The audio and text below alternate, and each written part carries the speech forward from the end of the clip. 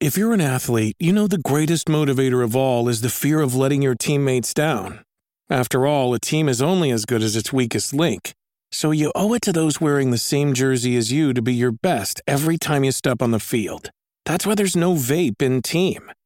When you vape, you can expose your lungs to toxic chemicals that can damage your lungs. If you're a step behind, the team's a step behind. Brought to you by The Real Cost and the FDA. We say things that don't mean anything, but thanks for listening. Yeah.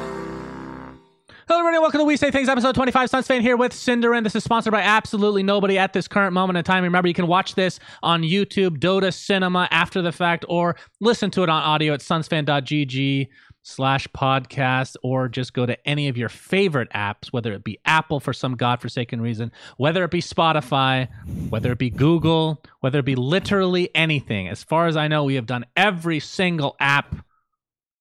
Cinderin, how's it? Ever. Yeah. How you doing? Hey, you're full of energy. I'm impressed. I think this is the most energetic intro you've ever done. Do you know why? So I took a nap. Oh, I thought you were going to make a time zone joke because I have an extra hour today or something. That's an inside joke for only the live viewers, which of course you can watch on twitch.tv/SunsFanTV at 2 a.m. PST/11 a.m. CEST. This will slightly change when time zones change, which we just talked about off stream. Yep. And the reason I get confused this time of year is because Arizona is its own time zone. We don't change. So half the year we are aligned with PST, aka PDT or whatever, Pacific, and the other half we're aligned with Mountain. Right now I'm on Pacific. It will be Mountain. So if you're watching live, this will be aligned with me, aka it's always 2 a.m. Arizona time, Cinderin. Means you have to get up an hour earlier. Yes. I do apologize. I'm sorry. Yeah, we'll make it work. Oh, hang on. Something changed with my microphone settings. Okay, I turned it down to normal. Is it? Are you doing this again to me? No. So you know what? You're doing this again. I think Zoom just updated, or I know Zoom just updated, and it might have reset some of my settings. Excellent. Somehow. I'm so glad to hear that, Cinderin. Okay, well, I'm back where I should be now, so I think things are okay. Everything looks good to me. So let's get started with the episode.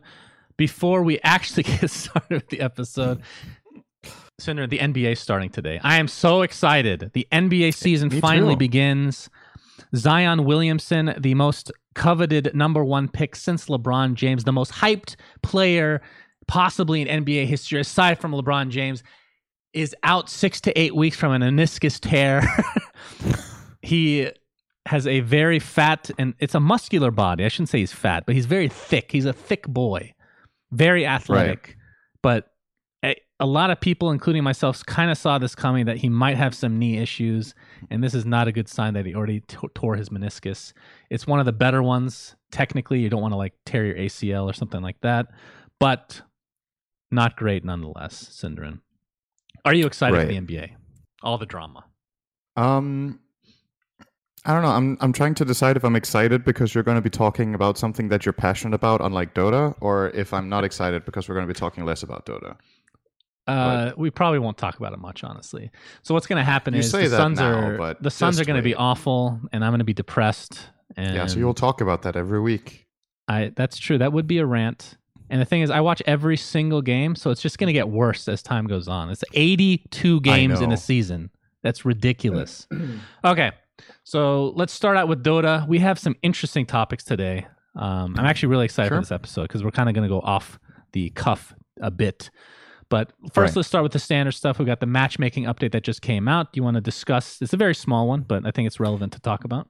Yeah, it's really quick because the only thing they changed was that Immortal players can no longer be matched with players below Divine. And this is a band-aid solution to some of the complaints that pro players were giving, that their games were way too unbalanced, where the spread was too big. Now, this system has another unfortunate problem with it, though, which is a lot of pro players have friends that aren't as good at the game as they are, and now they can't party queue ranked anymore. So, there's two sides to it. You just have to party unranked if you want to play with your friends right now, and in the future maybe things get rebalanced again so you can party queue with your friends. Why is unranked looked so down upon by higher end players when it comes to like just playing with people? People like having progression in their games and having something to play for, right? If you want to go all the way back to something we've talked about in the past, I think one of the failures of Artifact on launch was that it didn't have a progression system. It means a lot to players to feel like they're getting better or that they have something to play for. Aren't there other ways to progress, though? There's other progression systems. It's the system Dota has.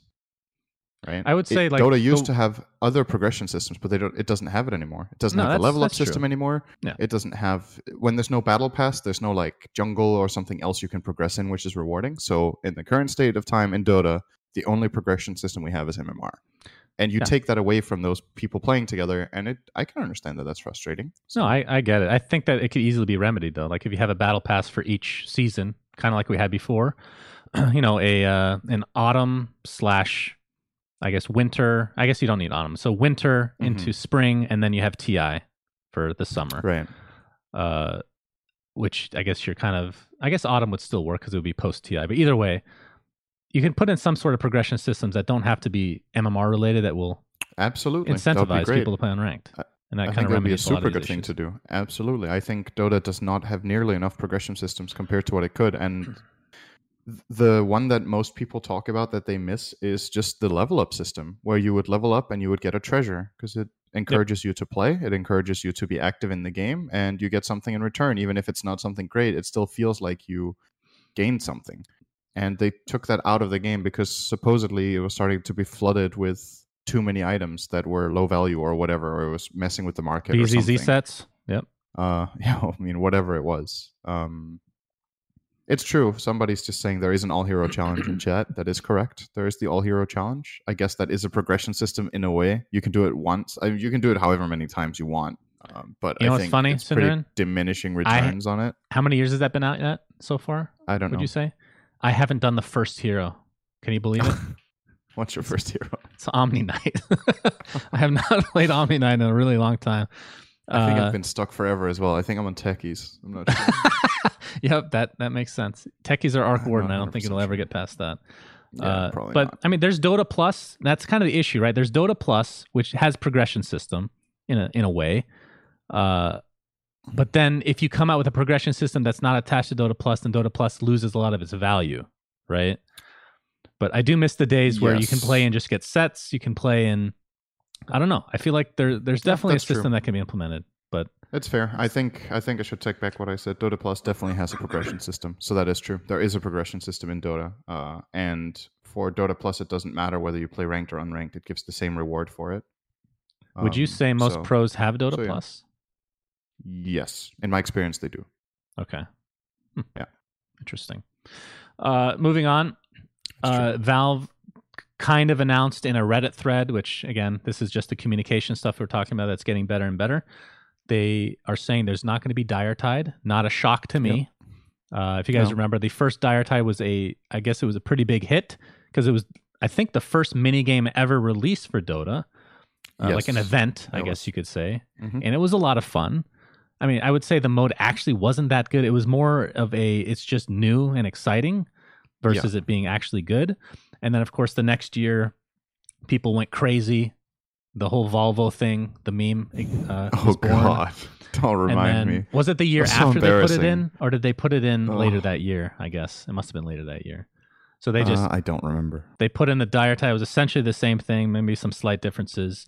And most people were reminded this actually is not fun. It wasn't fun to begin with. So I think if they put in Dire Tide in its original form in the game right now, people would not enjoy it nearly as much, especially if they don't have all the hats that came with it. I think part of the reason a lot of people liked it was that it gave free stuff to play. So it was fun to play for the purpose of getting drops. And then the second version of Dire Tide, I think it gave way fewer drops, or maybe not even drops at all. I don't know. And yeah, well, if they follow the policy that they have lately on how items are introduced in the game, then I don't know how they would make Dire Tide. Because, like you said, the game mode, with the way Dota has developed, I think people are a little bit rose-tinted on this one. Like, the game wasn't actually that good. It was fun, it was different, but it wasn't nearly something like Siltbreaker, for example, which was pretty much a game on its own. And I fucking loved that. And I know some people didn't, and that's fine. But very mixed reaction on that one, like we've talked about before. But like absolutely. the Wraith Knight, those big boss ones that you have to coordinate with your team to try to destroy. Mm-hmm. They could probably just come out with a dire type that's similar to that, and I think people would it because it is a Halloween theme. I think that would be. Yeah. I think that's what they should do, honestly. It sounds like they're not doing that, though, right? Yeah, not this year anyway. So whatever. Yeah.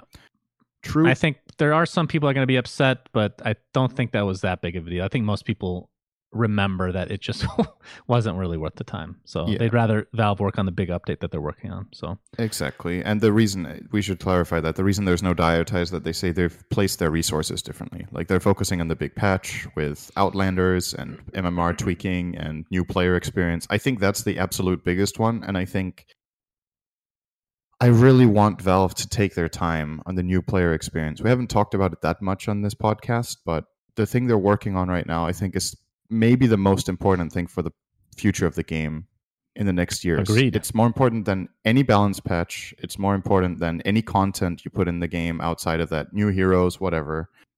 You need to make the game appealing for new people to play, or your player base will decline and then decline and then decline more. It's not like we need new players, but it just helps. Obviously, it's good for the game to have more people play it. And you hear so many anecdotal stories if you read Reddit or talk to friends about how they try to have a friend play it. The friend plays 3 games, gets super discouraged from getting crushed by Smurfs or the game being way too complicated to get into and just give up. And then we're like, man, that's so stupid. They shouldn't give up. It's such a good game. But then you remember for yourself, well, if you sit down and play another video game, just put yourself in that spot. Think about it. You've never played a game in this genre before. You sit down and you play another video game. Let's say you play a shooter and you play it for 3 hours. You're like, this shooter isn't that good. I'm just going to go play Counter-Strike instead. Well, guess what? That's how it is for a lot of people trying Dota the first time. They're like, this isn't for me. And you need to make it for them. So it's that interesting. Is really, really important. I know that there's a certain segment of people that when they started Dota, or even just current players, they enjoy the fact that it's so complicated because it means you can never master it. It's just so much to learn. It's just, you kind of have to put the onus on yourself to learn this stuff because there's not easy resources. You have to go to YouTube or whatever the case may be, watch streams. Right. The interesting thing for me, I don't know if you're probably not like this. When I first started playing Dota 1 back in the day, it was exactly the same thing, right?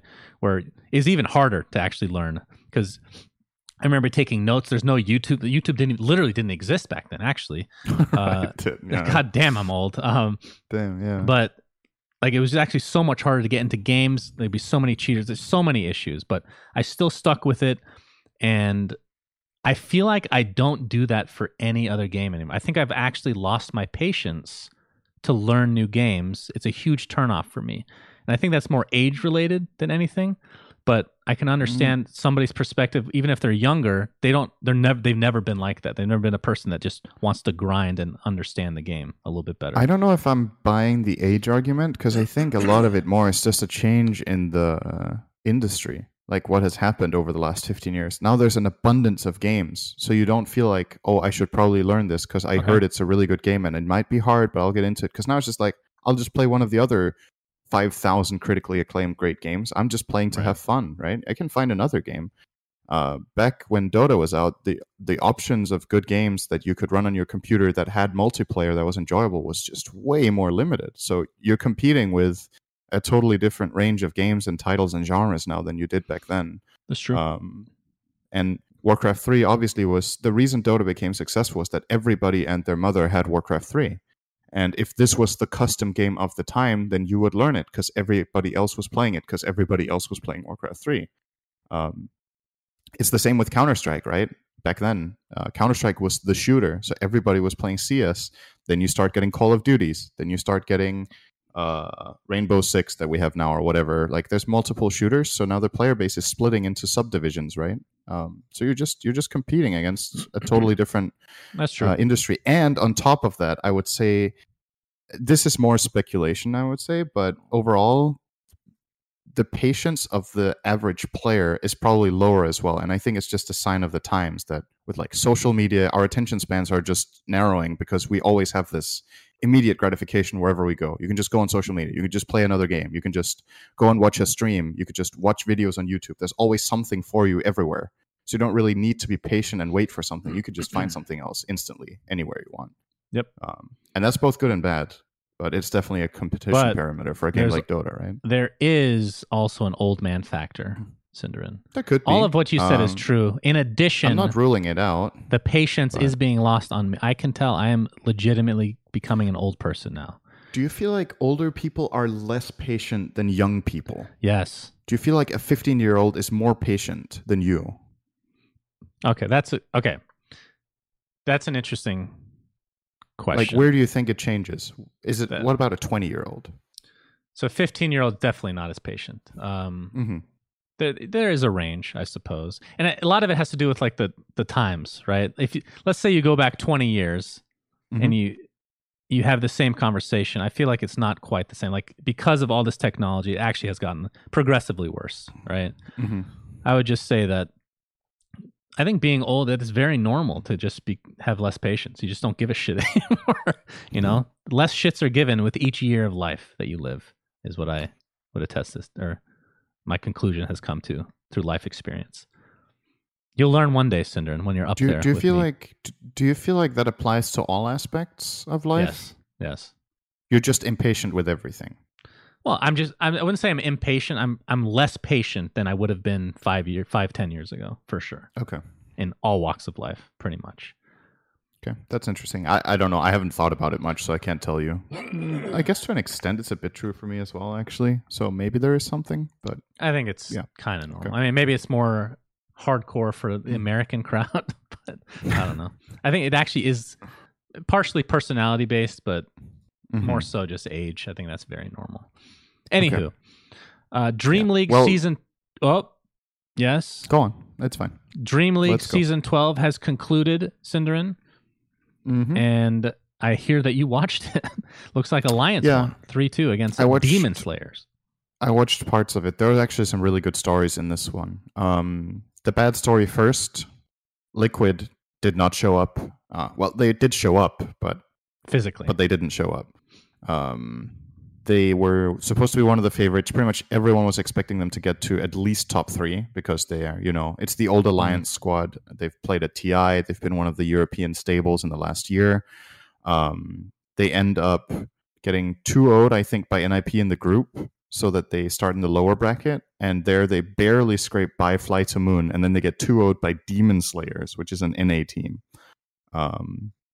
So that was the first major surprise. And then Demon Slayers were on a roll, and they beat NIP as well, 2-1.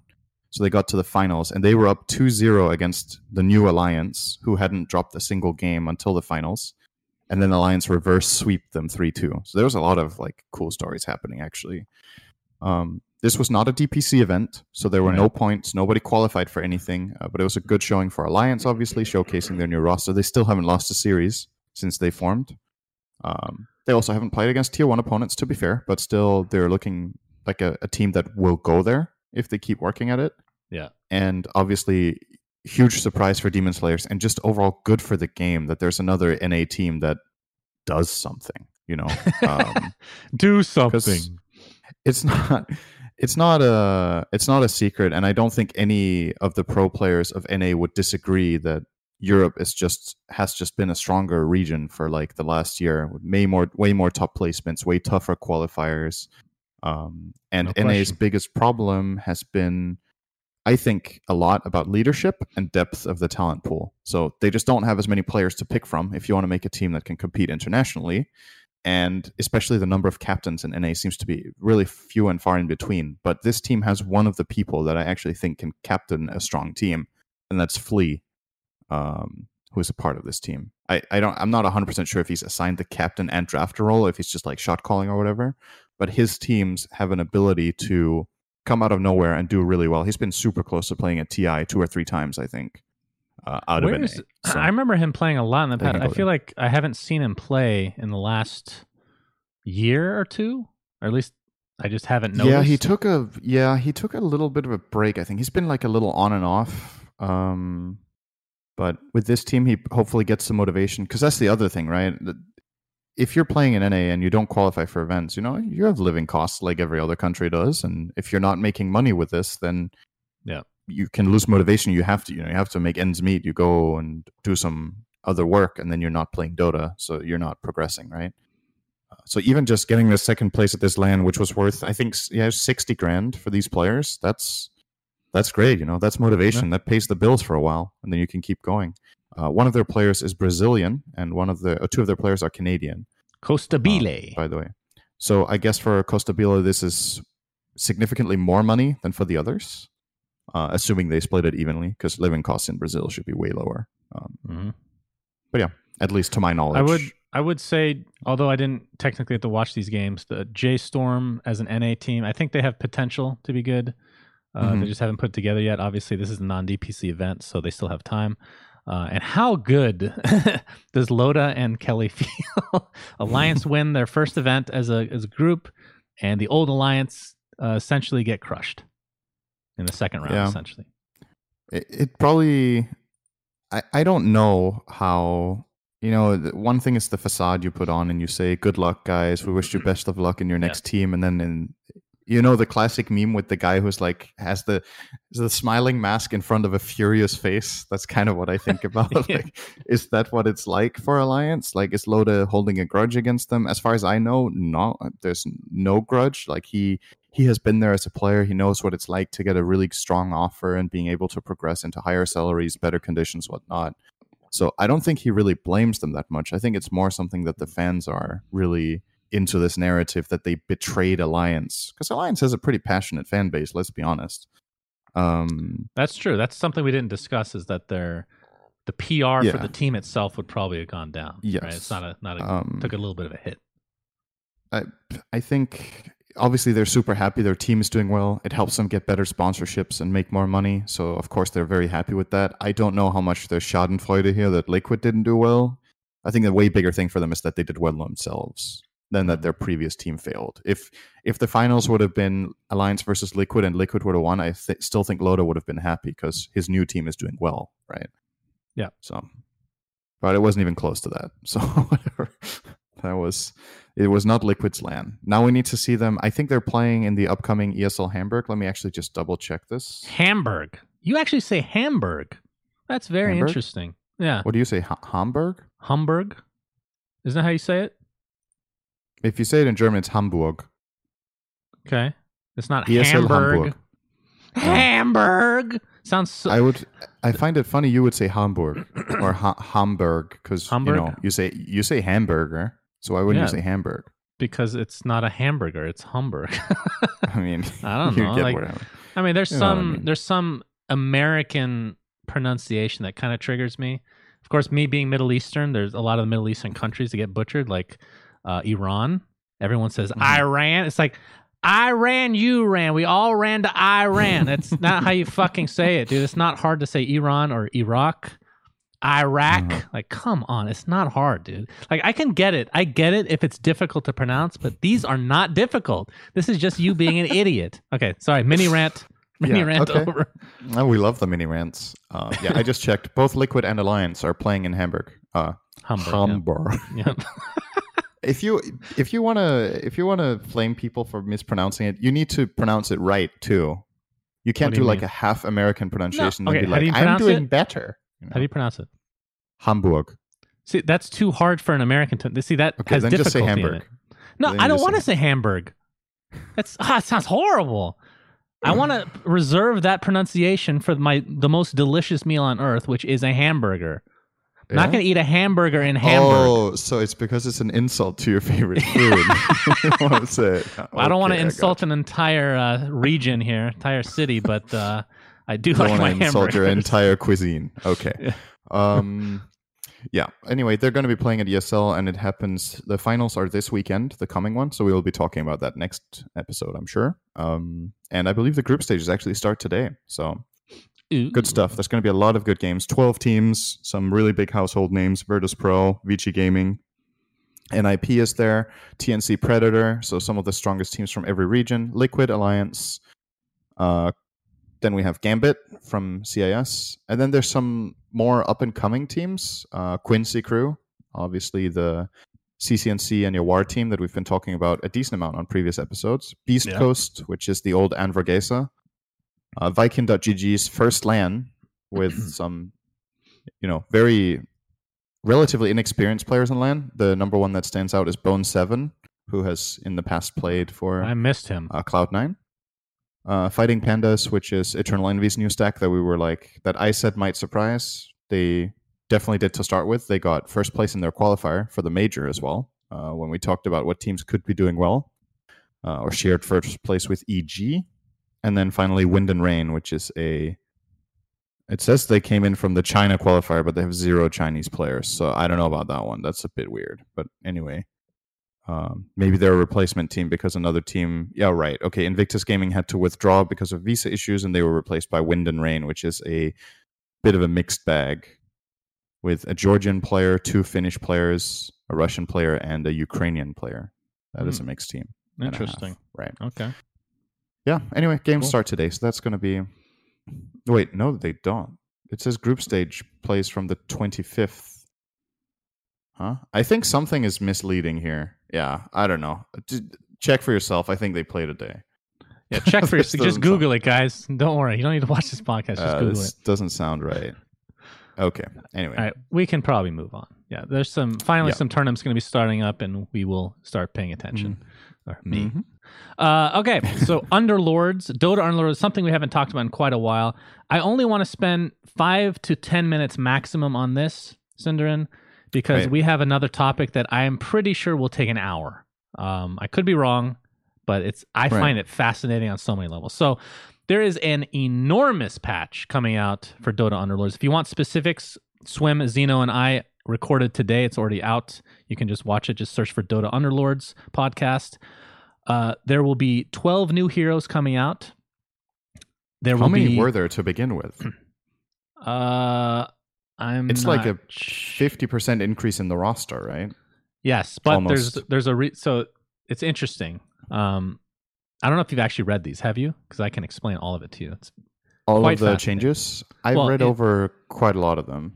Okay, so 12 new heroes, which I'm just going to mention who they are. We won't talk about too much other than that.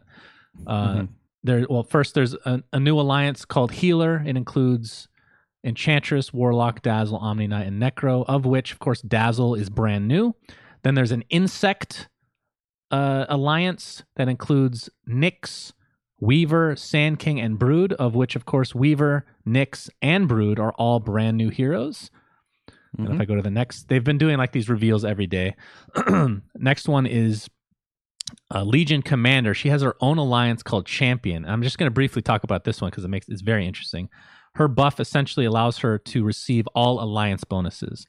So, from my understanding, it doesn't contribute to adding to an alliance, but if you have 6 knights, for example, she will get the same buff as a knight, which is super cool. But she will get multiple ones at once, not your highest. Okay. Right. Any current alliance that you have active, she will gain those buffs. So you can have scaled knights plus trolls, for example, right? Be pretty sick. Okay. Also, there's a Brute alliance now that includes Axe and Doom, which were heroes before, of course. And new heroes are Lifestealer and Magnus. And then moving on from that, we have Shadow Demon is a brand new hero. Bristleback is a brand new hero. Sven is an ace tier hero, part of the Knight Alliance. Again, I don't want to go into specifics because it's just going to take too long. There's just so much to unpack here. Right. And then the last 2 heroes are Io and Faceless Void, who is an ace tier for the Assassin Squad, which makes me mega excited since I love Assassins.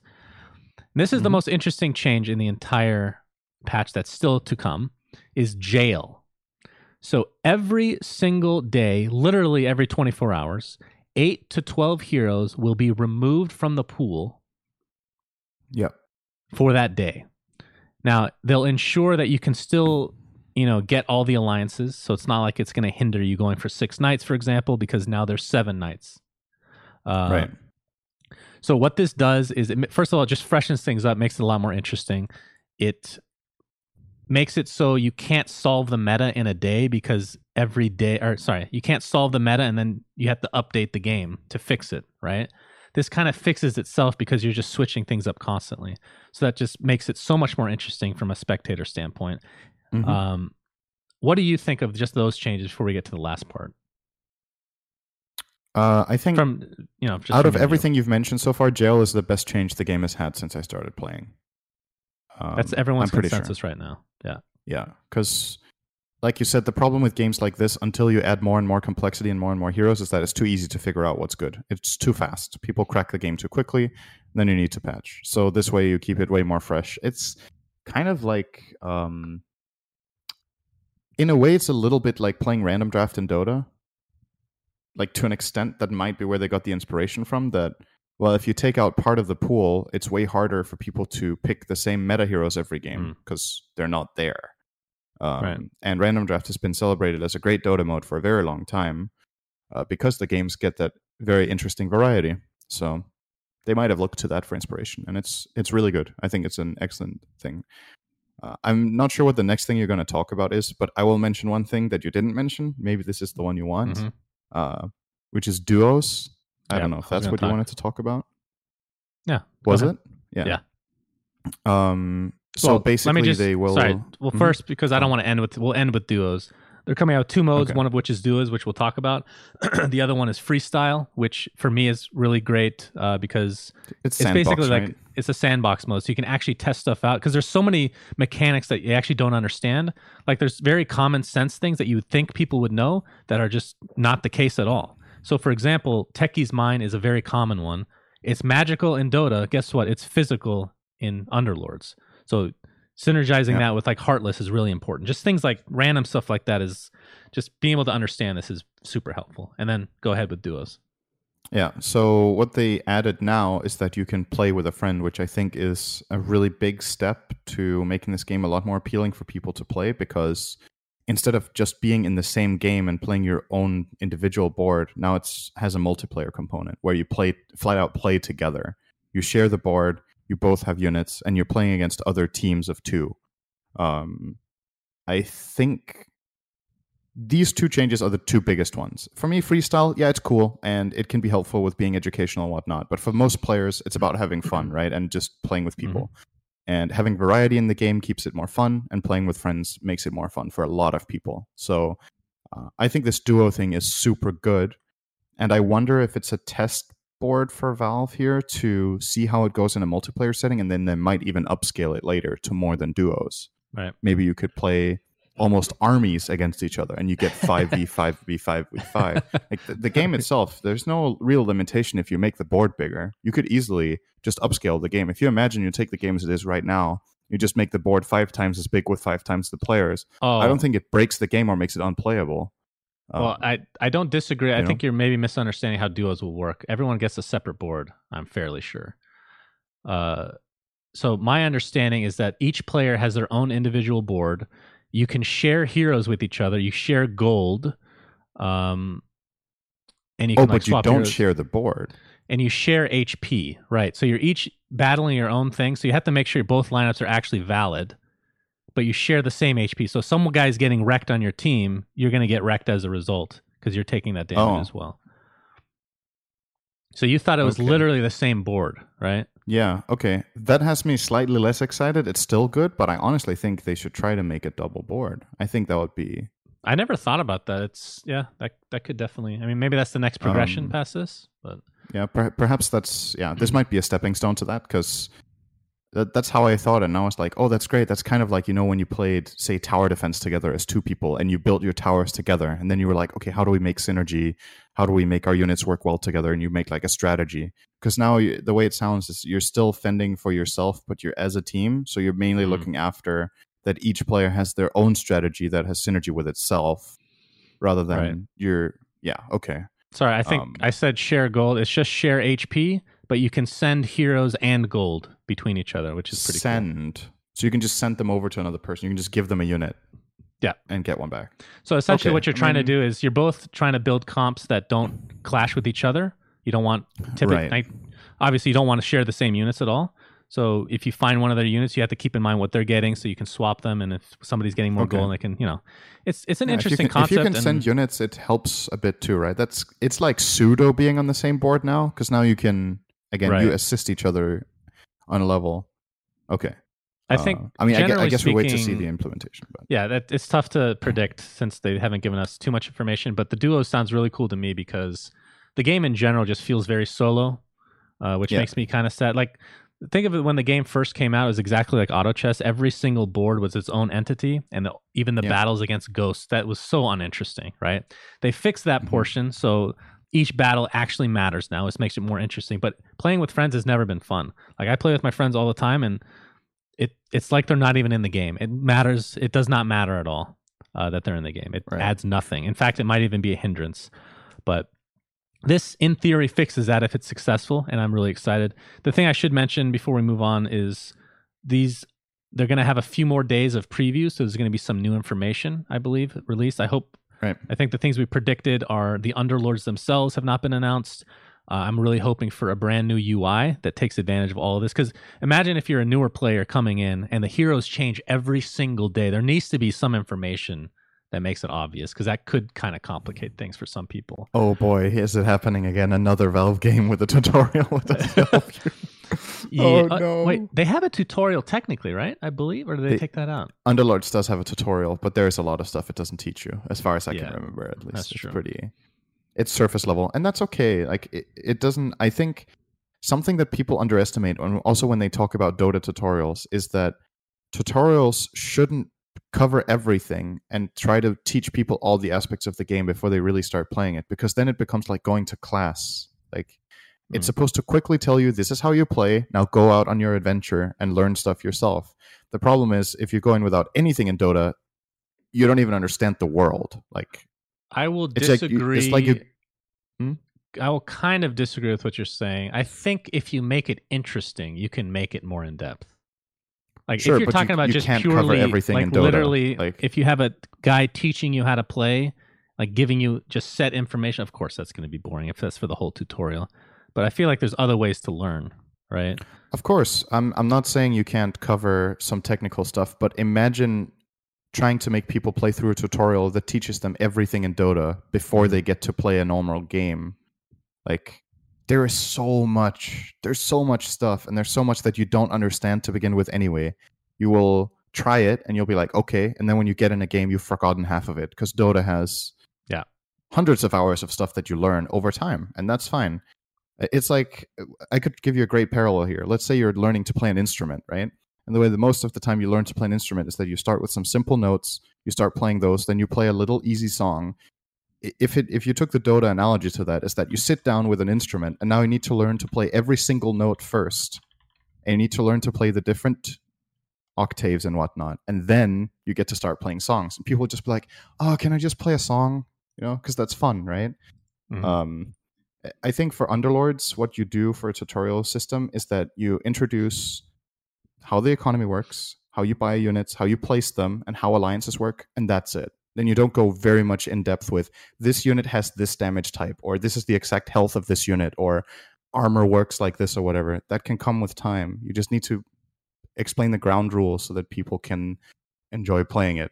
And that's one of the problems with the tutorial in Underlords. Actually, I think it was at TI. I was sitting down with Redeye, and Redeye was like, I love this game. It's super fun. And he asked if I could give him some feedback on his plays because he was very new. I was like, you're spending your gold all the time. He genuinely didn't know the interest system because the tutorial didn't tell you. Yeah, that's a mistake. Like, that's a core aspect of the game, is using bank.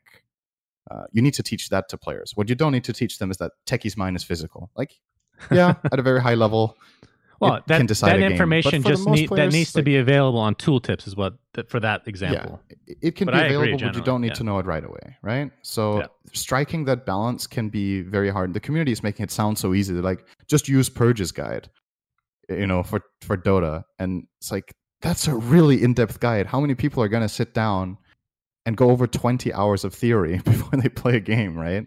Right. Like, I'm exaggerating here a bit for the sake of the argument, but you get what I mean. You try to catch people's attention and make them have fun with it, and then they need to go explore. And that's what Dota has not done particularly well lately because it doesn't really teach you much. It doesn't teach you the rules so that you can go and explore and feel like you know what you're doing. So you kind of need people to tell you. I feel like this is probably whenever they come out with whatever they're working on, going back to Dota, that is,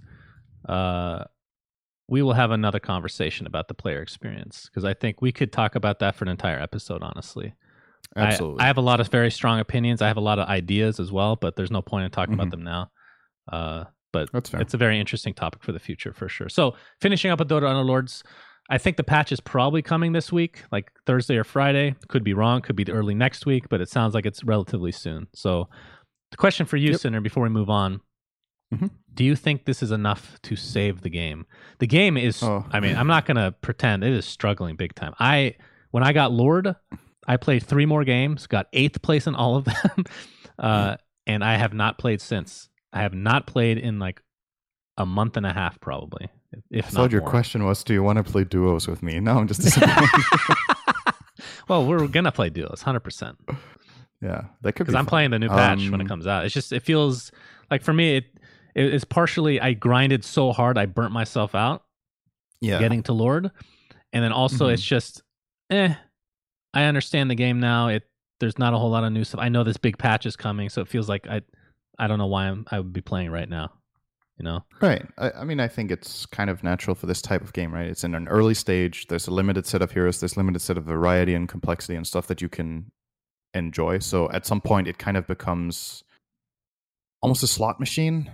When everybody knows how to play the game, it's about who gets the good rolls and how you place the units. And like you said, it really is a grind, right? At some point. So you need to spice things up. You need to make it less figured out, right? That's kind of the key thing that we've talked about a lot with this game, is that you go in and feel like you can learn something. And I think that's the problem that you probably had toward the end, was that part of the experience wasn't really there anymore. You weren't learning. You were just reiterating stuff over and over again that you had done before, and you didn't feel that satisfaction from, I figured something out, or this was a great idea I had and therefore I won. It was just doing this every game, hours on end, until I've won enough. I don't mean to extend this conversation further, but it's actually a really good point you're bringing up, because there was a certain point where I was actually enjoying the grind because I was trying new things. I was trying to adapt on the fly. And then I realized after I started getting frustrated and losing, I just need to pick 3 strats and do them. That's literally how I got Lord. I picked the same 3 strats. Whoever is going for less of them, I will pick that strat, and I will 100% tunnel vision in on that instead of actually adapting, which was very enjoyable for me early on. So that's a really, really good analogy. Yeah, I think that's what you alleviate by making way more complexity with way more units, so you have more options, way more play styles, and the duo system, which I think will spice things up a lot, because now there's a lot more strategic depth when you can swap units with somebody and you can cross your strategies around and stuff like that. So that's really cool. I was hoping it was still on the same board. I think that would be a blast, honestly. And having bigger scale battles would be super fun. But yeah, I'm hoping that this saves it, because Valve needs a win real bad. Yeah. And I think they need to be rewarded for the way that they're handling this game, because they're being super communicative. Never have I ever seen Valve do this before. Artifact was that to a degree, but then obviously the game just died on release essentially. So they need a win badly. And all these things that they're adding sound really, really good. So I'm going to be interested again. And on top of that, they might need a win a bit more because of our next bullet point. All right, so this bullet point is literally a page long, but it probably won't. Oh man, I don't know why I'm just so excited to talk about this, because it's so fascinating to me. So we talked about last week, Cinder. Do you remember? I said the greatest marketing ploy of all time in esports was the black hole from League of Legends. Right. Oh, you mean Fortnite? Fortnite, right? Oh, sorry, for Fortnite. I'm getting ahead of myself. The Fortnite black hole. Greatest marketing ploy. Great marketing tool that you forgot what game it was. Well, there's a reason I forgot, because a day later after this occurred, Riot announced a bunch of shit which we're going to go through, and holy fucking shit, Cinderin, I can't wait to hear your reaction.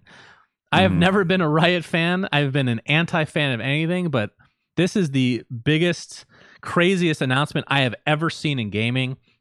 So let's go through line by line. So number one, They announced 7 games and 1 series. So we can talk about the ones that aren't super exciting first. So we have mobile TFT coming in 2020. We have mobile League of Legends, which is also on consoles, coming in 2020, which is going to be called League of Legends. Yes. Yeah, they call it League of Legends Wild Rift. And what should be clarified here, because we talked about this with the potential for Dota to go mobile. We talked about that in the previous episode. Could that make sense? It is not the same game. Right. It is a mobile-friendly version that has different game duration, different controls probably, and therefore some of the stuff that you have on your regular League will not be part of the game. And I think that's what you do. I don't think you try to port these games to mobile because I don't think they will work. Like it's too hard to play.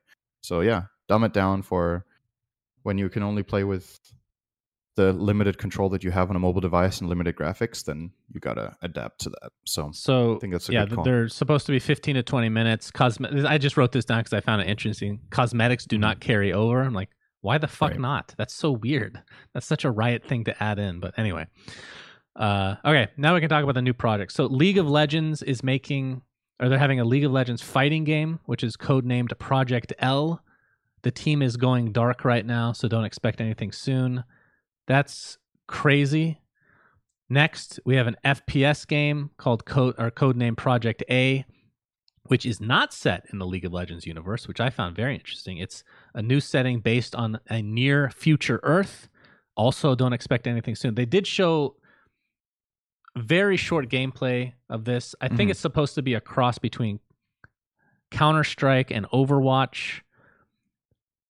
Personally, this is super early on, so we can never, make true assessments on this. It did not look like something I would want to play personally. Did you have any thoughts on the fighting game and the FPS game so far? I don't think I saw content from either.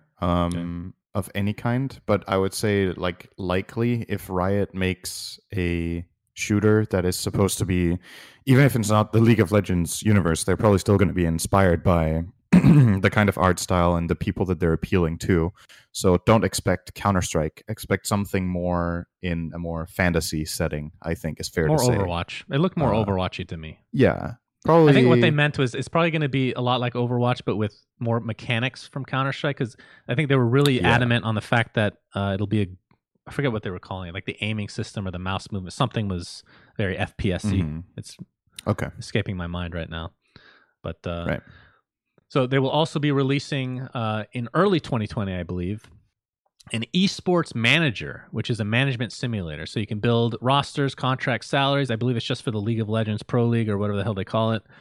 They have actual pro player models in the game. And revenue from this will be shared with the featured pro teams to help encourage growth. Do you think something like that could work for... Can you imagine an Eternal Envy pouring a monster can on somebody's head in a game? You get free PR points for that or something in your management. I've never got into manager games, if I can be honest. I've seen people play them. I know what they're about. It's not really for me. I don't find it that enjoyable. Maybe if I really tried it, I could totally get into it, but I've just never felt the desire to even get started. So yeah, I think out of the titles that we've talked about so far, this is the one I expect to be clearly the smallest, just because I think it's very niche, right? Yeah, the fraction of people that enjoy games like this, it might be bigger than I think, because I know these football manager games or something have been relatively big, but that's also football. And now it's within esports. So now it's people that are into esports, and then among those people who also want to play management. I think it's way, way smaller than a game like Football Simulator. I'm ready to be surprised, but out of all the 7 games, I think this might be the smallest one. No, for sure. It's not meant to be it's a cool idea, right? So yeah. By the way, people are trolling me about this. I gotta go on a small rant here. I looked this up after people made fun of the way I said niche, and niche. If you look it up in the goddamn dictionary, American dictionary, it is actually pronounced niche. Okay? Sick and tired of this shit. By the way, did you know this? Real quick, Synderen. I did not know this. Aluminum. So you know how Europeans, or I guess British people, they say aluminium and we say aluminum. Right? Yeah. So this whole time, apparently, the American dictionary, it's actually aluminum, which is how we see it. And then in the UK dictionary, there actually is an I, an extra I for aluminium. Yeah. So this whole time, and it's still probably going on, you, like British people, think that we're fucking up the word because they assume we have the I in it. Because OD, we was talking about this at the last event. He assumes we have the I in it. And us Americans, we assume that you guys are just making up this random fucking I. Apparently, it's just different in both dictionaries. So. Okay, so the thing that pretty much the entire world can agree is to laugh at Americans because every other country spells it with the I. That's fine. I don't care. As long as it's in the dictionary, I feel safe I don't know any other language that does not have the I in aluminium. Well, apparently the story is the guy who the guy who discovered aluminum, he named it aluminum. And then a couple years later, he changed it to add the I to fit in with the rest of the elements. So we're just working on really old information. We're just really stubborn at changing our pronunciation. It's a niche word. Thank you, chat. Yes, that's very true. Yes. All right, sorry for that mini rant again. Let's continue. Very good. Where were we? Yeah. Project Esports. F. Yeah, Project F is the possible action RPG coming at some point. The quote is, it's a project that explores the possibilities of traversing the world of Runeterra with your friends. We should clarify what Runeterra is then, I guess. Runeterra is a card game that we will talk about more in depth because I actually played quite a bit of it. Right. Okay. That is almost the last game. That is the 7th game technically that was announced. Yeah.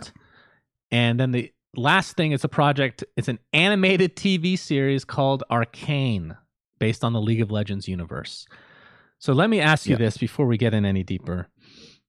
Again, I'm just going to... this should be really obvious for people that have followed me at all. I have not been a fan of Riot in the past. I think the way that they do business it has appalled me in the past. Not even just talking about the monetization model, which I've never agreed with. I feel like it's kind of it's genius, technically speaking, because I feel like you're having a bunch of people invest in a game and they feel like they don't want to move from that game because they've spent money on it, right? It's actually genius. Mm-hmm. But I don't like it as a consumer. And that's not to mention, all the stuff that's gone on in their offices about sexual harassment and all that stuff. We don't need to talk about that. I've not been a fan of Riot. This was an amazing announcement. I'm probably not going to play a lot of these games, but this is really good for esports. This is really good for gaming. This was mind-blowing. 7 games and 1 animated series. I feel like that is not going to be beat anytime soon. Yeah. And I think what's happening right now is that competitors in the market see they basically spot weakness, right? That's what they do. They look at this situation. Blizzard is at an all-time low because of all sorts of, bad PR or whatnot. Valve have just had a game completely crash and burn. So now they're like, okay, these names they have shown weakness, and now we can pounce on that and try to win over consumers and take up a bigger slice of the pie, basically. So clearly Riot and Epic are trying to just get a bigger market share. That's really what it is. And I think this is a bold choice, honestly. I can see where you're coming from. Like if you're in this position and there's these juggernauts that you're competing against, you feel like we need to do something big to get people's attention. Like if Riot announced one really cool new game, it would be like, oh, that's cool. Maybe I'll try it. But then there's still, all the other Blizzard titles, all the other Steam games and whatnot that you're competing against. But when you make like a big splash like this, it gets a lot of attention and people have you on their minds when they choose the next game to play. They're like, oh yeah, Riot made these like 7 games. I should check out one of them. One of them is probably for me. So from a PR standpoint, super cool. From a development standpoint, very risky because now you fucking need to deliver 7 titles. Right. And I think it's very ambitious because there's a good chance that 1 or 2 or 3, maybe even 4 of these games don't live up to the hype. Like you're putting a lot of pressure on your developers right now to make stuff. It's got to be super stressful. Okay, here's the question. Well, first of all, Riot has over 5,000 employees, right? That's a lot. Valve, I could be wrong. I'm pretty sure it's like 300. It's minuscule in comparison. Riot has only had 1 game for how long now? Until TFT recently came out. Right. So a lot of these have been in development for a very long time, obviously. I'm shocked that they kept it secret for so long. Now, the question is, how many of these need to be successes for this to be successful? I don't know how else to say that. I feel like it's only a couple. honestly. Yeah, I don't think they all need to be good, but obviously it's a huge letdown if you announce this big package and most of the games are just okay, Like that's not what people are hoping for, because League of Legends is a huge name, so now expectations are big. And if you wanted to play it safer, you could have announced one game at a time or maybe two at a time and then been like, this is when these games come out. And then you could, combine with, let's say, something like E3 or whatever. And then at the time announce 2 games a year or whatever. But like I said, I really think they feel pressure to make this big statement right now because Blizzard and Valve have made mistakes. Epic has now made this really cool announcement for Fortnite 2. So these companies are just at it, and in the end, the big winner of this should be the consumer. Hopefully, we get more competition, we get better games, and I think what a lot of people secretly from this are hoping is that Valve will feel pressured or very motivated to make a new title that kicks ass. Oh, we'll get to that in a moment. Right. Okay. So let's just discuss Legends of Runeterra. Did you play it at all, by the way? Did you get in? No, I didn't.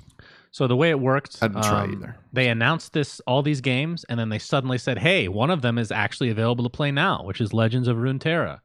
You have to sign up. Mm-hmm. I'm not going to lie. I was stubborn for the first 2 days. I did not even try to sign up. I felt like I was betraying every fiber of my being. But I'm like, you know what? Who gives a shit? I'll just play it. So I signed up and I got it within like a couple hours. Mm-hmm. And not going to lie, it's a pretty good game. So it was out for 4 or 5 days, I think. Yeah. And now it's gone for a month. I have to say, I'll just give you the pros and cons. So ridiculously polished for a game that I've never even knew existed. Has amazing visual effects, easy to understand. I feel like newbie friendly for the most part. Really good achievement system. Holy shit! The way they did that is really fucking good. They had kind of like a battle pass type thing for the prologue, if you will. That you have to get all these chests and you unlock all the cards, and then once you unlock them, I guess the game, it's not like cut by colors; it's by regions. So you get a battle pass per region that you have to select which one you want active, and you just do that one. Right. I thought it was very nice. And of course, it's free to play. In League's own way. I think it's as free to play as probably Hearthstone. Probably a similar, I would say a similar monetization model. So the cons that I found were, I thought the heroes, once I started to learn them, it felt less like this, but they were still a little bit underwhelming for me. Coming from Artifact, at least, like a lot of the heroes are just super powerful. They're just these big beefcakes that are kind of a big deal. And some of them aren't, I guess. So is the game system similar to that where you have heroes and then you have units?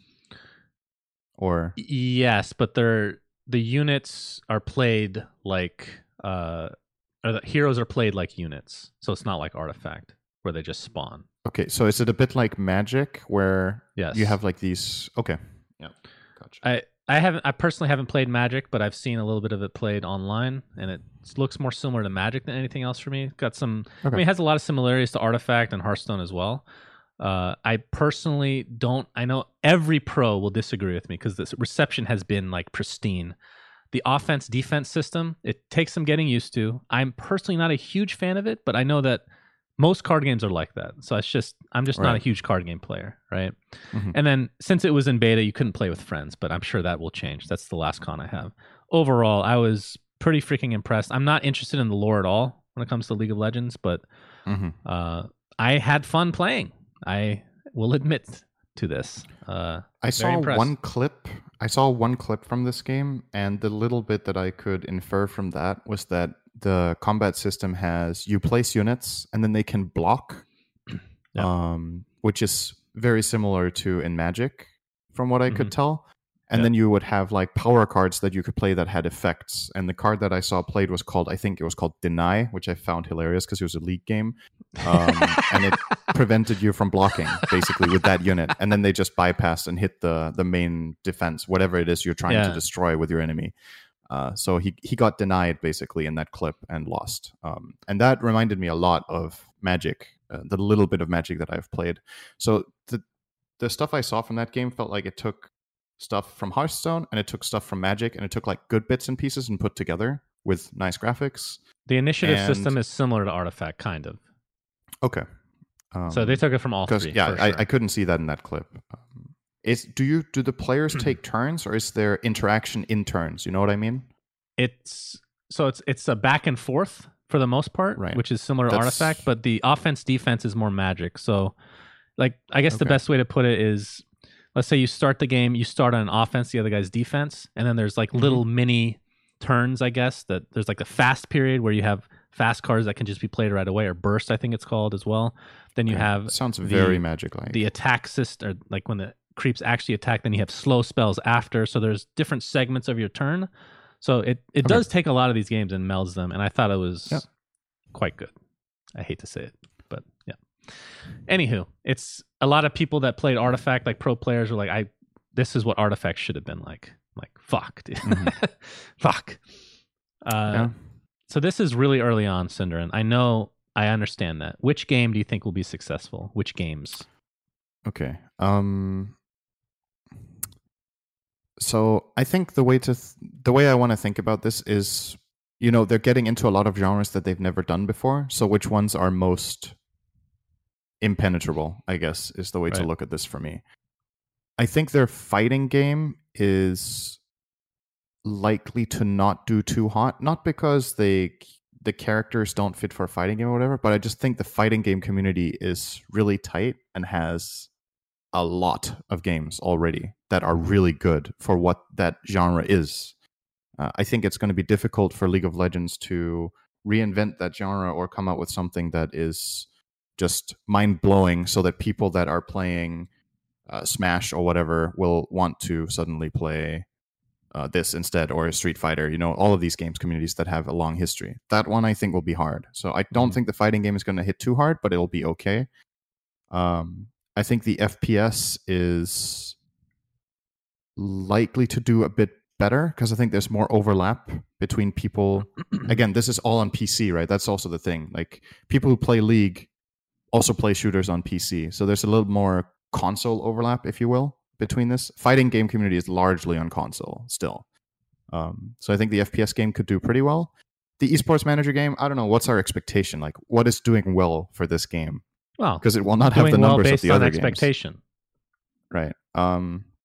Like, what are you expecting, and will it succeed at, for the esports manager, like we said, it's very niche. I think it's going to be successful. Yeah. It's not like it's going to be a huge game, but I think it's still going to be looked at as a success. It's probably going to be fine for the demographic that they're looking for. Yeah. I don't know. I think it's going to be okay. And again, I don't think it's going to be the biggest. There's going to be like a hardcore fan base that's super much into the pro scene of League, and they're going to love it. And then the casual fan that likes watching will be like, it's fun, but, so I don't think it's going to start winning over someone like me, right? I don't think this is a game I would even open. I just don't see the appeal. But what if they included Dota in part of that? But that's the comparison we have to think about, right? If we think of ourselves and we're like, we will not open this game, I might open the other games, right? I might want to check out the fighting game at least, like, see, is it fun, or is the FPS game any good? Like, those are games I would maybe install and give a shot, right? Project F, an action RPG that is based on a card game that is League.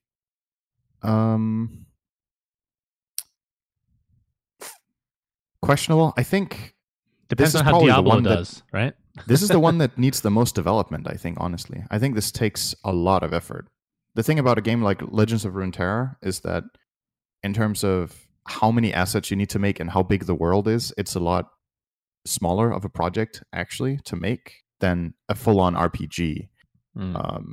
So, again, how much effort are they funneling into this? How many people do they put on the project? There's a lot of programming to a lot of artwork. I love RPGs, so if this is good, I will play this game. That's the one game out of this whole list that I will be pretty much sure to play if it turns out to be good. But is it likely to succeed? I think your point is pretty good, right? What happens with Diablo? Because, you're still competing within the genre. So far, least likely to be great is the manager game. Most likely to be great for me is probably the FPS game so far out of the four. The TV series, don't know. their animations that they've made for worlds and stuff have been pretty good. So I think their team is skilled. I think it's a cool and I think, transition, though, right? Like, imagine Dota doing, like, think of it this way. Even if it's not a huge success, you're putting the League of Legends lore out there into the general public. Yeah. That generates interest in your games just as a result of just... Absolutely. Like, imagine if... we'll get into this. Sorry. Go. So I think something that should be mentioned about this, if it is an animated TV series, League of Legends animations have been celebrated very much. Like their hero release videos that they make, the music video that they had with the K-pop band, this has gone viral and been really big and super good marketing for the game. So they've probably sat down and been like, man, every time we make video, people fucking watch. So maybe we should make a lot of video. And I think there's a really good overlap as well between the player base of this game and the genre, right? There are tons of people that play this game that are into Japanese culture or anime in general. So I think there's just a very natural overlap where you can expect this to be successful. If they can keep up the quality that they have in their videos and have good story writing for this will be a success. I'll almost 100% guarantee it. Because their artwork team or their animation team is really good. So yeah, I think, and there's a huge base for this. And this, in my opinion, in many ways transcends all the other things we talked about, because the market for this is way bigger, because you don't need to be into any of these genre of games. There's just, this kind of eclipses all of it, because this is about watching a show, which kind of everybody does. Not everybody plays a manager game or everybody plays a shooter, but everybody watches some sort of TV show, right? So if you're into animated anything, if this is well made, it could be for you. So I think it has a really good chance. Mobile TFT, I think it'll do way less good than Mobile League. I'll say that. I think League just is strong as a brand, and if they do it well on mobile, once Underlords destroys TFT, right? Yeah. I don't expect mobile TFT to be that hot, but I think Mobile League will be hot if they do it well. You're obviously up against, people who've played this game for a decade now, almost, and you need your implementation to be really good. But I'm pretty confident that with all the experience they have with this one game that they have made for many, many years, that they will make a good port, especially because in my mind, mobile gaming is largely more casual than console or PC gaming. The type of players you have, the way you play it, it's like, I'm on the bus, I just want to play a game for 15 minutes. You chill with that, and then you go and do whatever you were going to do. So you're not as much as in mindset of this needs to be a really competitive game. And if that's what they're aiming for, I think League of Legends is a very good casual game as well. The original League, like I've said before, I played League a lot back in the days. Many years ago, I played it a lot, and it was a great casual game. It was not a very good competitive game. But the mobile aspect is very casual, so I think Riot does a very good job at that, and therefore I see this game being really good for what it is going to be. Legends of Runeterra, honestly, super hard for me to call, because you said it sounds great, and you played it, and it's great. It's just the market for this is very... I have a hard time really gauging this, because Magic the Gathering is taking off. Hearthstone is still doing strong, even though people said it would stop being popular. So you definitely have some strong games to compete with here, right? In those two. Keep in mind that a lot of, pretty much across the board, all pro players, personalities, people love this game. They think it's the next thing. That's what they're saying right now. Yeah, that's definitely it's very strong then. So I will agree with pretty much everything. I believe Runeterra will definitely do well, the card game. And then the one I want to briefly talk about is the FPS game, since we haven't really seen anything. I think a lot of it depends on Overwatch, because I think that's the segment that if you're Riot, you should be trying to target yourself towards, and not Counter-Strike. Counter-Strike is just its thing. Nothing's ever going to beat Counter-Strike for what it is. Competitive, hardcore. Obviously, there's some casual aspects to it. The one thing Counter-Strike can't do that well is transition to TV. I know they do have stuff on TV, but especially in American culture, the whole gun thing is not popular right now for sponsors. How ironic. Yeah, and it is ironic. And then Overwatch, in the meantime, it is on TV as well, but it's so difficult to understand what's going on. It's just a messy game. The game's fucking garbage. Dude. We've talked about this before. So whenever I spectate that game, I feel like horrible. I'm in a war zone. It's so like, bad. It's as confusing. I don't know. So I think out of every game I've watched that has the worst spectating ever for intuition, yes. I actually think for somebody that has no clue what's going on, it's easier to watch Dota. And that says a lot because it's fucking hard to watch Dota if you haven't played it before. That is saying something. Because, I mean, the concept of it being 5-on-5 or whatever and people dying and stuff, maybe that's fine, easy to gauge, but you have no clue what's happening in these fights. Like, the camera angles, the very rapid movement, at least something that Dota has going for it is that you have a relatively easy to watch shot. Like, maybe you don't understand what's happening, but you can at least follow it. But when these camera shots are jumping all over the place in Overwatch, I just get lost. And I'm not stupid at games, right? Like I think the problem, I can generally understand games pretty easily. It's just oof. So the problem. Imagine if Counter-Strike was death. Like let's say Counter-Strike was just transitioned to Overwatch's modes. It would be hard to watch as well. Not as hard to watch because the effects are just all over the fucking place with Overwatch. But the mode itself, you just keep flowing in. It's just army after army. So it has to be round based to be watchable, in my opinion. So if they take this FPS game, they apply a lot of the concepts from Overwatch and Counter-Strike to make it so, yes, you can get the casual crowd, and also it is spectator friendly. And of course, sponsors will be happy to sponsor because it's going to be like a cartoony looking shooter. So it's not as big of a problem as these Counter-Strike, which is real life. This will be a huge fucking success. That's like an amazing market to get into. What if we took Counter-Strike and just modded it to be water guns? Would that pass on American TV? Yes, that would be. That's and then a great instead of planting the bomb, they plant the present, and if you don't get it in time, you lose.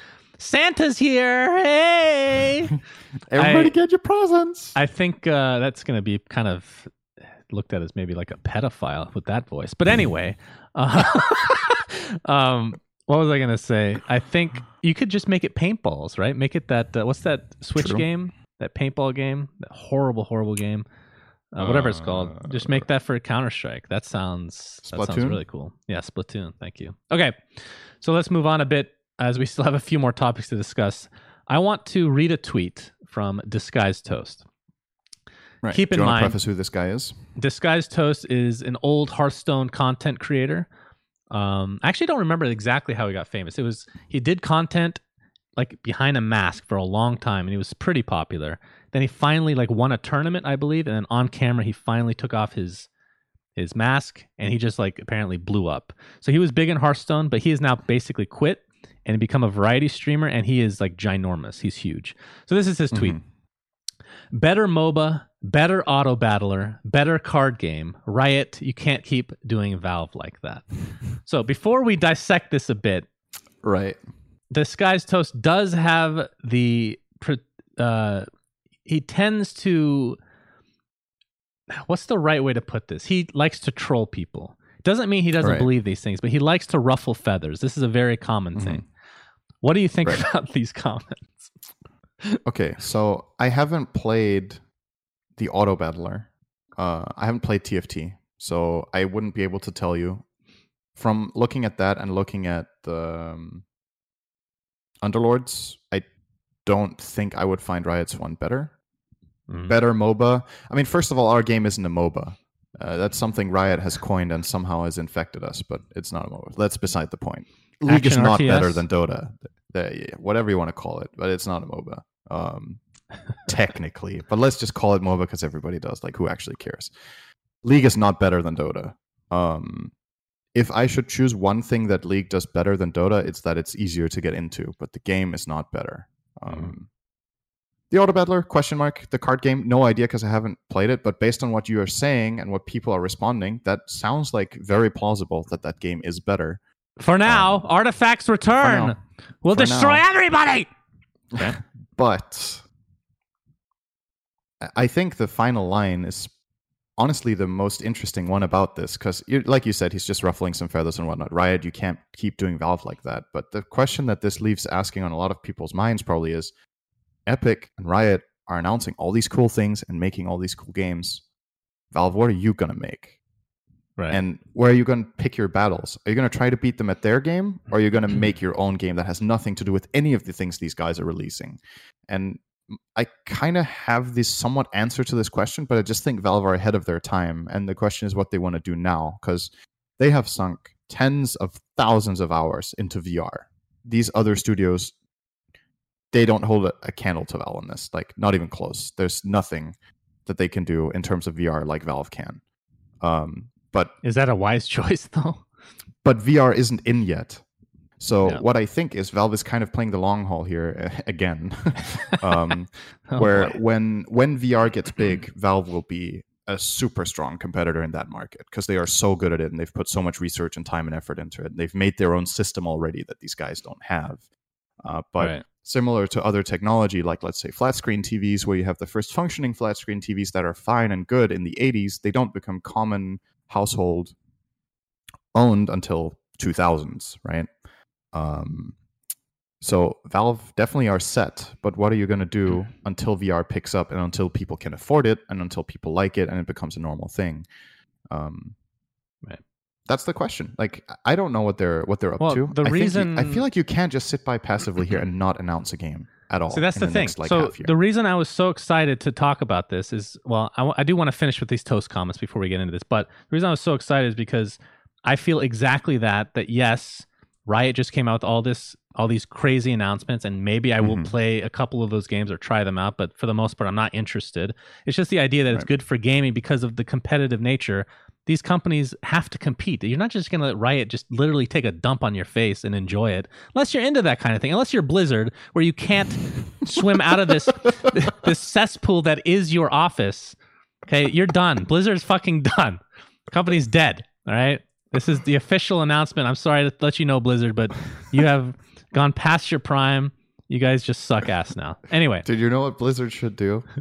They should release a game where as protagonist you're playing as a piece of shit. And his name is Blizzy. I think shit that's great. RPG. There it is. Diablo 4. Yeah, the MOBA. Or the mobile version. Okay, so I want to finish with Toast comments because he says that the MOBAs, he says that League is better, TFT is better, and Runeterra is better. Runeterra, or here's the thing. What is considered better? More popular? Does that make it better? Because if that is the case, then he is correct on all three accounts. I personally, when I say something's better, it has nothing to do with popularity. Because you could say League of Legends is better than Dota because there's more players playing. But you could also say Candy Crush is the best game ever created because it's the most downloaded. Whatever the fuck mobile game is the most downloaded. That means it's the best game ever. Are you saying it's not the best game ever? I am saying that it is not the best game ever. Fruit Ninja is way better. Let's be real, Cinderin. Okay, but let's compare Candy Crush to Bejeweled for a second. I won't lie, I've never played either. Not to How much better you. is Candy Crush than Bejeweled? So, is that his criteria? Is that most people's criteria, you think? The more popular the game, the better it is? It's better for the business, right? Like, yes, for business. But if you're saying this game's better than that, is that literally it? Is that what most people think? I know Dota players don't think that because, you know, I we have think this what complex. people think the better game is the one that they enjoy playing more, right? Isn't that? I don't know. I would think that way. Like, I think this game is better than this other game, and that's why I'm playing this game. Like a great example recently, right? That I think Blizzard, for example, is realizing is they released WoW Classic, and I don't know, but the amount of support for that game compared to their retail version of the game is there are more people playing retail than Classic, but there are so many people playing Classic that it's clear that they think it's the better game, because if not, why weren't they playing the more popular game? They cost the same, and the other one has way more new development, but people think it's a better game. Obviously, that's something that will happen to Riot, right? They're making so many games that they will split their player base to an extent. That's something we didn't mention, but that is going to happen. You can't release 7 titles like this and maintain the same number of players in every game. So some of their League players will switch and play something else. But as long as it's their own title, they don't care, right? Of course, it will be mitigated. It's not like they're cannibalizing each other to that degree, that high of a degree, because they are different genres. A lot of people just play one genre. I mean, that's very common, I feel like. Yep, that's very common. Especially when you're focusing on one game. But And this is all very interesting concept, or very interesting conversations. But you know what's a really good analogy to this is food. Okay, is how popular food is equivalent to how good it is? No, it is not. McDonald's is not the best food in the world. Okay, it's not even close. There is infinitely much food that is better than McDonald's. Yes, even though true. It is popular and it makes a lot of profit and it is everywhere. So is League of Legends the McDonald's of gaming? Wait, what's Dota then? Is Dota filet mignon? Is that your comparison? I don't know. Yeah, you get the idea. No, I mean, obviously we're going to agree on this. From a business standpoint, you of course want your game to be popular. There's no question about it. And I think that's a balance that Valve, for example, are struggling to find, where they're trying to make the best game. And in their opinion, what makes a good game is complexity and depth and the learning experience, and it never getting old. But it's like a balance where you also need it to be appealing and able to be something people can get into. And right now, I think Valve perhaps have been maybe pushing a bit too far to the complexity side and a little bit too little to the accessibility side. With Dota, it's pretty clear right now it's very inaccessible. Artifact was, honestly, compared to other card games, pretty inaccessible, I would say. It was not that easy to get into compared to Hearthstone, right? For example, or the way it sounds, Legends of Runeterra, you said it was easy to get into. Artifact was a pretty complicated game, even on a basic level. I don't want to get into the Artifact debate again, but a lot of it was perception, right? But I do think that the price tag scared a lot of people away. Just having a $20, like, that filters out so much of your audience just right away. Especially when you're comparing to other these free-to-plays. I think the biggest mistake of Artifact was the business model. No doubt about it. Because we both thought it was a good game, but again, we need to remember what kind of players we are. We think Dota is a good game. And there are so many people that don't get into Dota because it's too complicated. So it's very easy to be biased, right? Because Artifact is very likely to appeal to Dota players because Dota players love complex stuff and love investing time and getting better at something that's hard. But Dota players don't like other genre games. That's the other issue. Yeah, so there's another problem there. But yeah, there were a multitude of problems, right? Of course. But I think what they're trying to do with Underlords, for example, is making it more accessible. I would say Underlords is a less complex game to get into than Artifact. I think it's easier to understand on a basic level how the game works and what you do. So that's good. If Valve wants a bigger market share of people playing their games, I think the main things that they need to do is they need to market them better. They need to start advertising their games because... it's seemingly a policy that Valve hasn't done very much advertising, especially aggressive advertising, like out in the world advertising. They don't really do that. Why do you think League, that is? For example, that it's so. I'm trying to understand from any other perspective. Like, play the devil's advocate. Like this used to work back in the day, where I don't know what you want to call this type of advertising, but it's just word of mouth. Essentially, you come out with a good game. And it's going to get popular because people are going to like it and they're going to spread the word. The problem is there's a lot of good games now, and even some terrible games that are popular because they're so well advertised and the marketing behind them is genius. So do you think... That did not sound like you were thinking about any specific title. No, I was not. What do you think Valve needs to... do you think it's just comes down to just advertising more? Do you think that's something they'll even consider at this point? Because how many years have they been doing it this way? And let's be real, most of their money comes from Steam. Nothing's happening there. They're fine. Do they feel the need to advertise their games? I think everybody wants them to.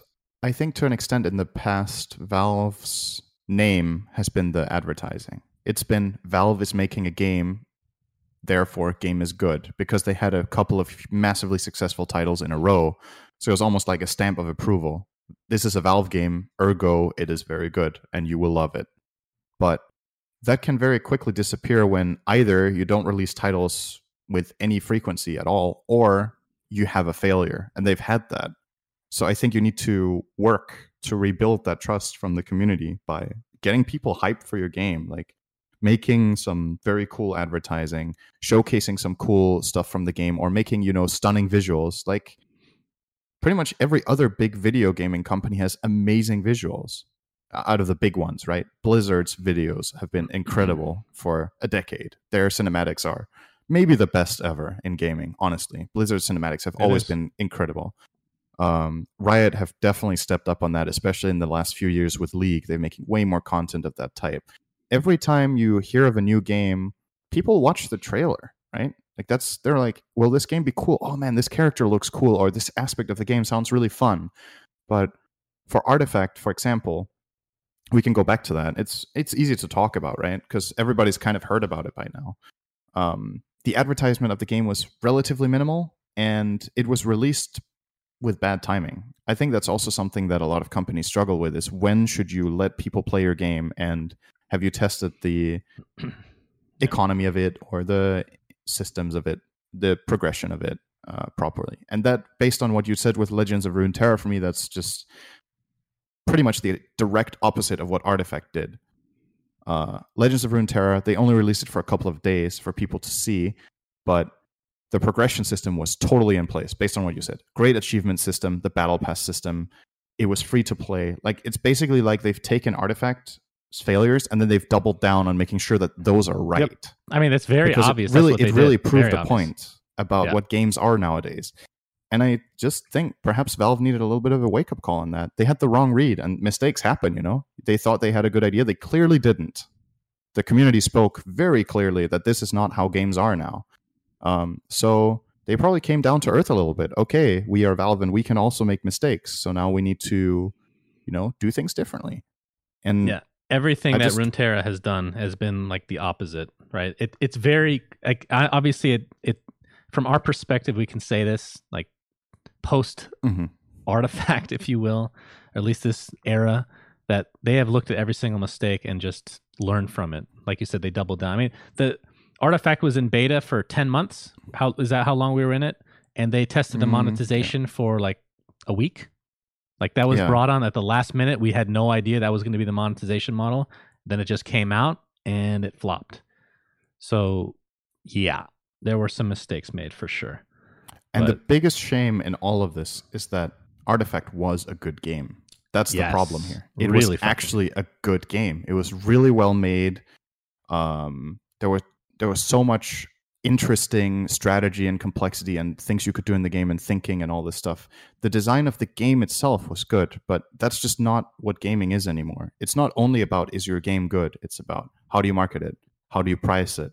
Is it enjoyable for people to play over longer periods of time? Progression. And they checked 1 box out of 5 with that game. And that just doesn't do it anymore. Arguably, it feels like which is kind of a shame. If the gameplay box isn't ticked, but all the other ones are, your game can still be a success. Even if the game isn't really good, if everything around it is done well enough, it can still get really popular and make a good profit. But that's they not kind to of say did the opposite. They made a great game and nothing else, right? Right. That's basically what it was. That's not to say you can't come out with a successful game without marketing. Like, here's a Slay the Spire, very popular game that came out of nowhere. Literally 2 people made it, I believe. Yeah, and it's on Steam and super popular. That's an indie company. Like, I don't think Valve, who's a $1 billion corporation, can do that. The same strategy as an indie company. It just doesn't work anymore. So things need to change, and hopefully some lessons were learned, I suppose. I believe that we have ended the episode, by the way, unless you want to talk about anything else, Synnøren.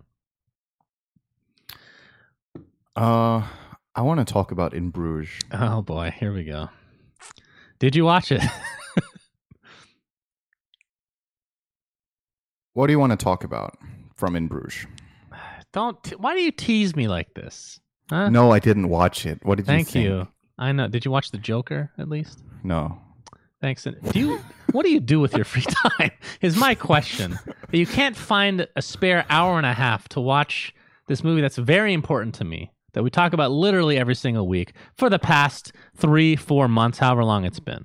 What do you do with your free time? No, but this is a really good analogy for how things are working in the real life right now with everything. You know what's more important than doing something for your friends or making them happy? Memes. Memes rule the world right now. And this being a running joke is more value than me doing something nice for you. I hate you so much. You know that? I mean, you can't disagree with it, though. Like, even fucking politics are memes now. Like, seriously. It's not even about the politics anymore. It's about who can make the funniest image macro. Dude, like, that's seriously. True to a degree. Now, is there a limit? Does this become not funny for you at a certain point? I need to know in advance. When we get there, maybe I'll watch it. God, you are actually the worst person I've ever met. Anyway, thanks for watching this episode of We Say Things, sponsored by Nobody. Suns fan here with Synderen. Until next week, same time, same place. See you guys. Bye-bye. We say things that don't mean anything, but thanks for listening. Yeah.